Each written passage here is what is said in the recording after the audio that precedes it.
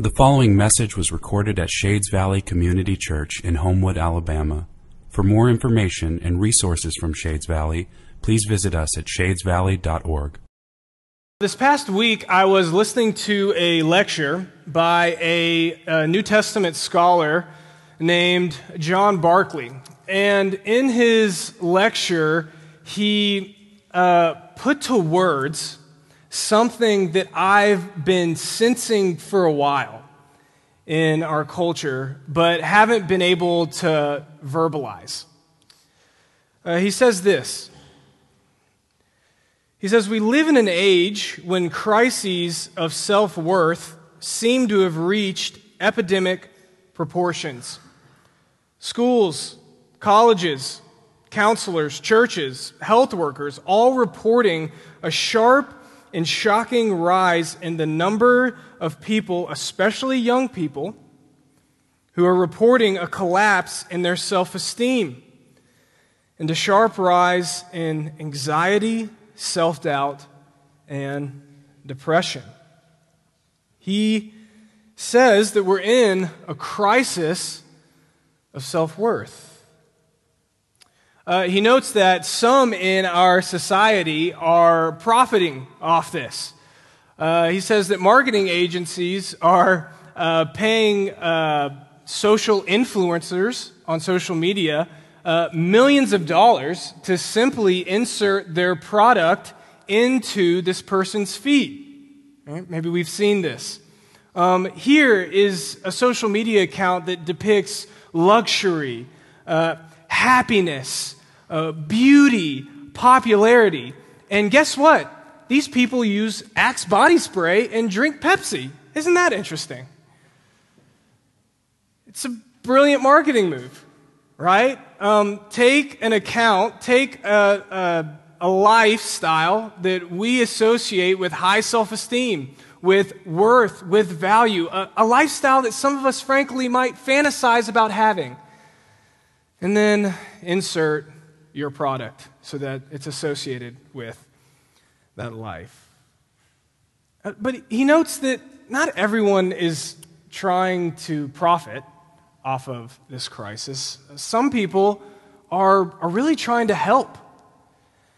He says there are some popular teachers you can see on YouTube that are saying, in the face of impossible perfection that we put on ourselves, in the face of impossible expectations in the world, just embrace yourself.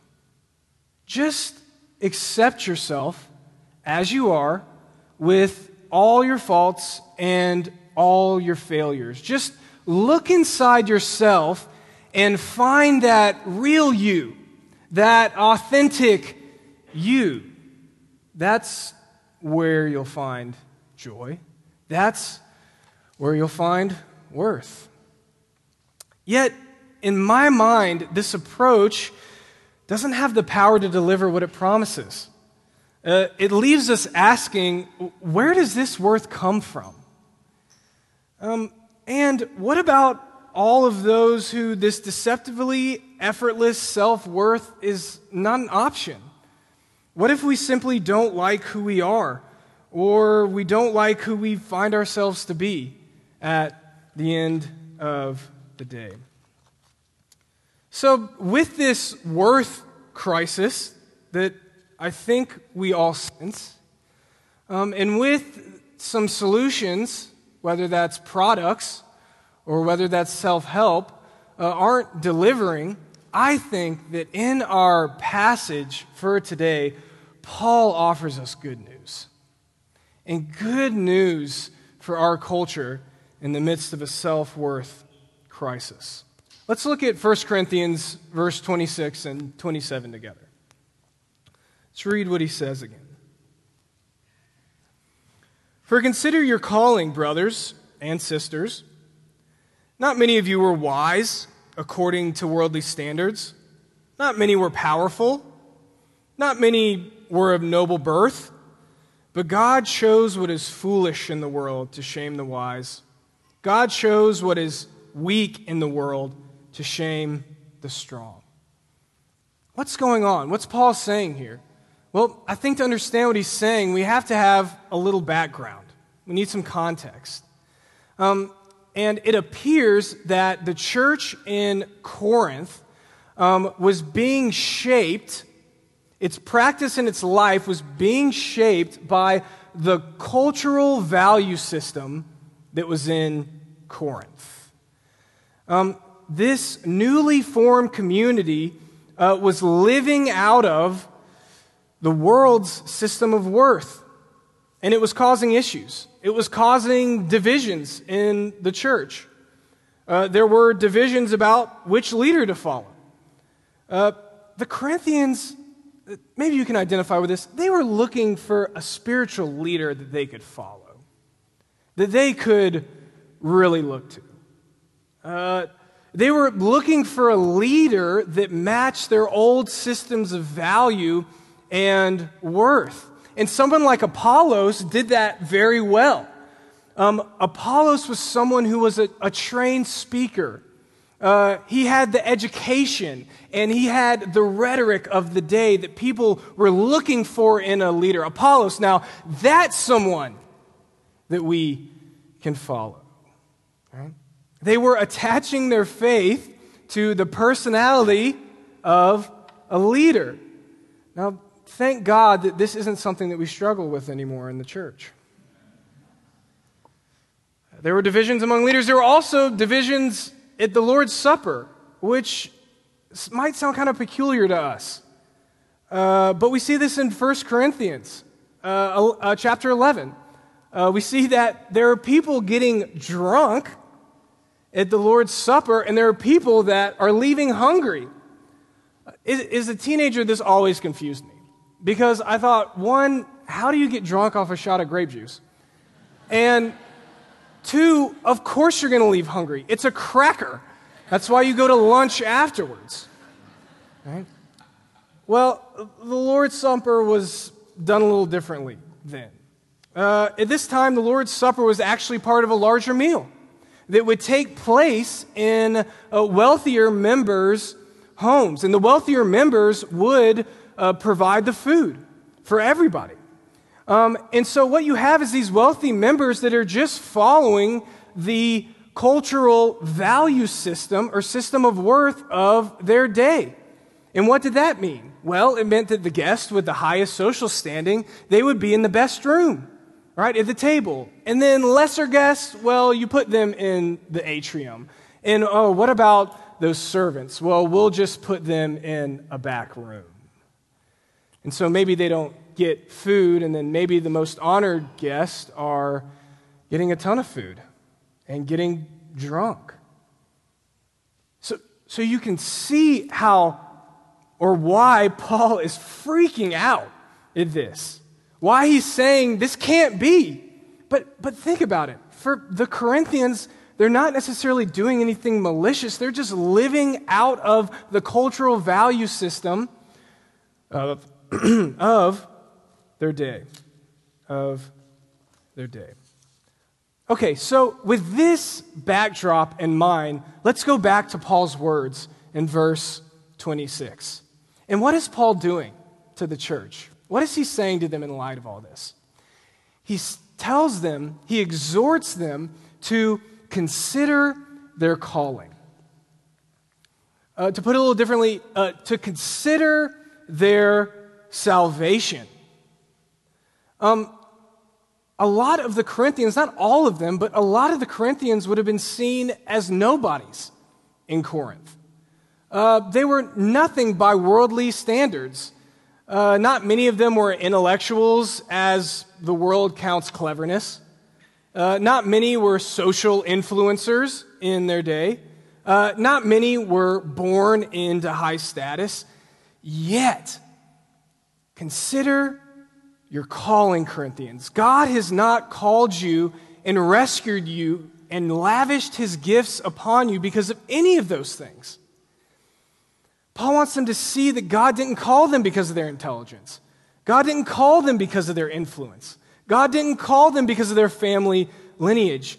No, he didn't save them based upon their worldly value or worth. He saved them because it pleased him to shower upon them his grace and his mercy and his endless love, irregardless of any of the world's value systems, irregardless of their worth.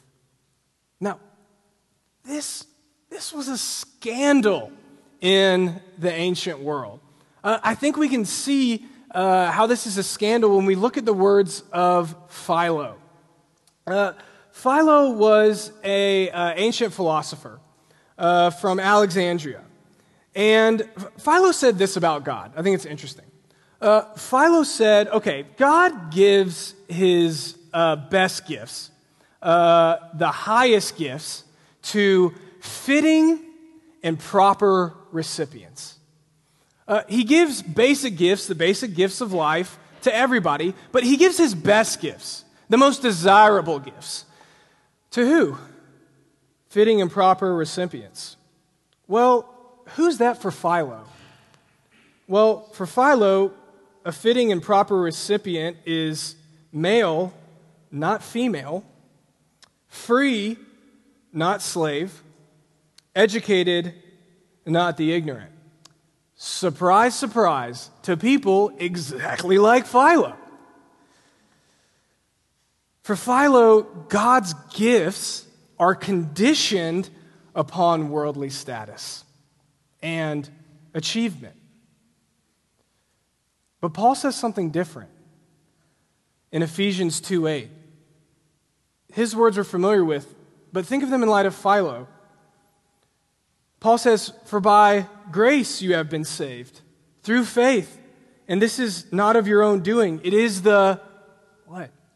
The gift of God. The gift of God. For Paul, God gives his best gifts, the gift of salvation, the gift of himself in Jesus Christ, not to friends, but to enemies. Not to the righteous, but to the unrighteous. Not to the godly, but to the ungodly. And so Paul wants the Corinthians, as called ones in Christ, to stop viewing themselves and others by the world's system of worth, because God did not save them based upon it. And you see how crazy it would be for the church in Corinth to reinstitute these old systems of worth into their life. The gospel reveals something radical in Paul's day and in ours, and it's this. Human systems of worth and value do not ultimately matter because they do not matter to the grace of God. Let me say that again.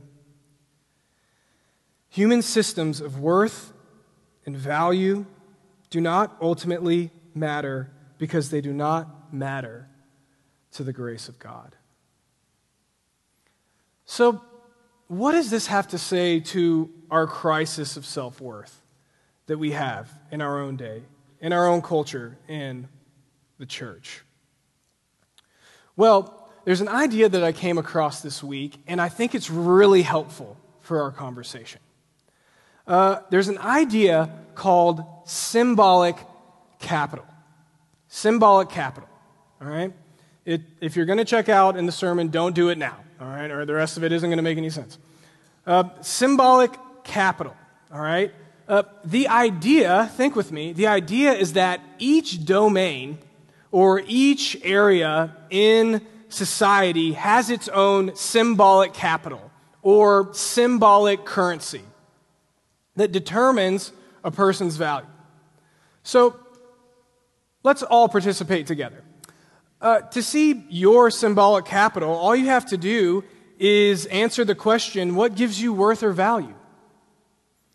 And let's not just give the Sunday school answer just yet, right? What gives you worth or value? In the world of the university, in the world of parenting or business, what gives you value there? Or let me ask it this way. What makes you feel okay about yourself at the end of the day? It's going to be different for all of us. For some of us, it's the amount of success we've had in our position in the company. For some of us, it's social status, influence, the amount of money we have makes us feel okay. Or maybe for some of us, it's our personality. It's the ability to command a room. Maybe for some of us, it's the fact that we're married and we have kids. Or maybe it's the fact that we're the perfect parents. We're the perfect kids. Or for some of us, maybe it's the fact that we have a visible appearance that matches cultural expectations. Maybe that's where we find our worth. I don't have any specific examples this morning, but I just sense that some of us in this room feel absolutely crushed by the world's system of value this morning. Feel absolutely crushed by the world's system of value. We feel tired. We feel in despair because we're constantly judging our lives. We are constantly gaining our sense of self based upon our symbolic capital. Like the Corinthians, although we are in Christ, we are still seeing ourselves and we're still seeing others according to the old systems of worth. And so, Shades Valley, if that is you this morning, then in the midst of this struggle, may you hear the good news of the gospel. And the good news of the gospel is not embrace yourself. We've tried that. It doesn't work. The good news of the gospel is be embraced by God. When you feel crushed by your lack of symbolic capital, consider your salvation. Or as Paul would say, consider your calling. Because God didn't call you because of the amount of success you've had or your position in the company. He didn't call you because of your accomplishments. He didn't call you because you're the ideal parent with the perfect kids. He didn't call you because you have a spouse or you're single. He didn't call you because you have a ton of money. He didn't call you because of your personality or your talent. He didn't call you because your body conforms to cultural expectations. He didn't call you because of your popularity. He didn't call you because of your good works or your past or your righteousness or your church attendance or your obedience or your quiet time. He called you because of the great love that He has for you. He called you because it pleased Him to pour out the riches of His grace upon you, to pour out His mercy in Christ by grace through faith. He saved you with no regard to your symbolic capital. And in doing so, you know what He does? He shows the foolishness of the world's system. The world's value system. He saved you with no regard to your intelligence, and in doing so, He shows you His wisdom. He saved you with no regard to human power, and in doing so, He shows you His power. He saved you with no regard to your family status, and in doing so, He's brought you into the family of God. So this morning, consider your salvation. Consider the worth of Christ, because ultimately, Shades, we don't need a self-esteem boost this morning. We need to boast in Christ. We need to boast in Christ and worship Him. In 2005, the late author, David Foster Wallace, gave what's come to be known as one of the greatest commencement addresses of all time. I see it quoted and talked about everywhere. And what's interesting, you'll see when we get into the quote, Wallace grew up in an atheist household. Yet, I think you could say that his life was always marked by being haunted by transcendence. He was haunted by transcendence, something beyond the material world. And he says these kind of provocative words to his secular audience. He says this: in the day-to-day trenches of adult life, there is actually no such thing as atheism. There is no such thing as not worshiping. Everybody worships. The only choice we get is what to worship. You want to worship money and things? If they are where you tap real meaning in life, then you will never have enough. You'll never feel you have enough. It's the truth. Worship your body and beauty and sexual allure, and you will always feel ugly. And when time and age start showing, you will die a million deaths before they finally grieve you. Worship power, and you will feel weak and afraid. You will need ever more power over others to keep the fear at bay. Worship your intellect, being seen as smart, and you will end up feeling stupid, a fraud, always on the verge of being found out. Wow. I think here Wallace reveals something about the self-worth conversation that normally gets left out. And it is, as human beings, we are constantly looking for something outside of us to declare our worth. We're constantly looking for something to declare our worth. We are constantly worshiping things. We can't help it. It's our default position. We are wired that way. And ultimately, I think this reveals that the self-worth crisis, though it has many problems, I think ultimately the self-worth crisis is a worship crisis. It's a worship crisis. The gods that Wallace mentions all promise the gift of worth and high self-esteem by offering us more what? Symbolic capital. More symbolic capital in the world system of worth. And this is where they fail and destroy us. They turn us back into ourselves, to boast in ourselves, or to despair in our failures. But you and I were never created to boast in ourselves. We were never created to glory in ourselves. We were created, as Paul says in our passage, to boast in the Lord, to glory in the Lord. So when I am down, when I think at base level that I am scum, a failure worth nothing, which happens more than you would think, I need to consider my salvation. I need to hear that I'm a son of the King. I need to hear that I'm loved and I'm accepted and I'm given a future in Jesus Christ. Yes, but that can't be where I stop. Because my heart wasn't created just to think about myself.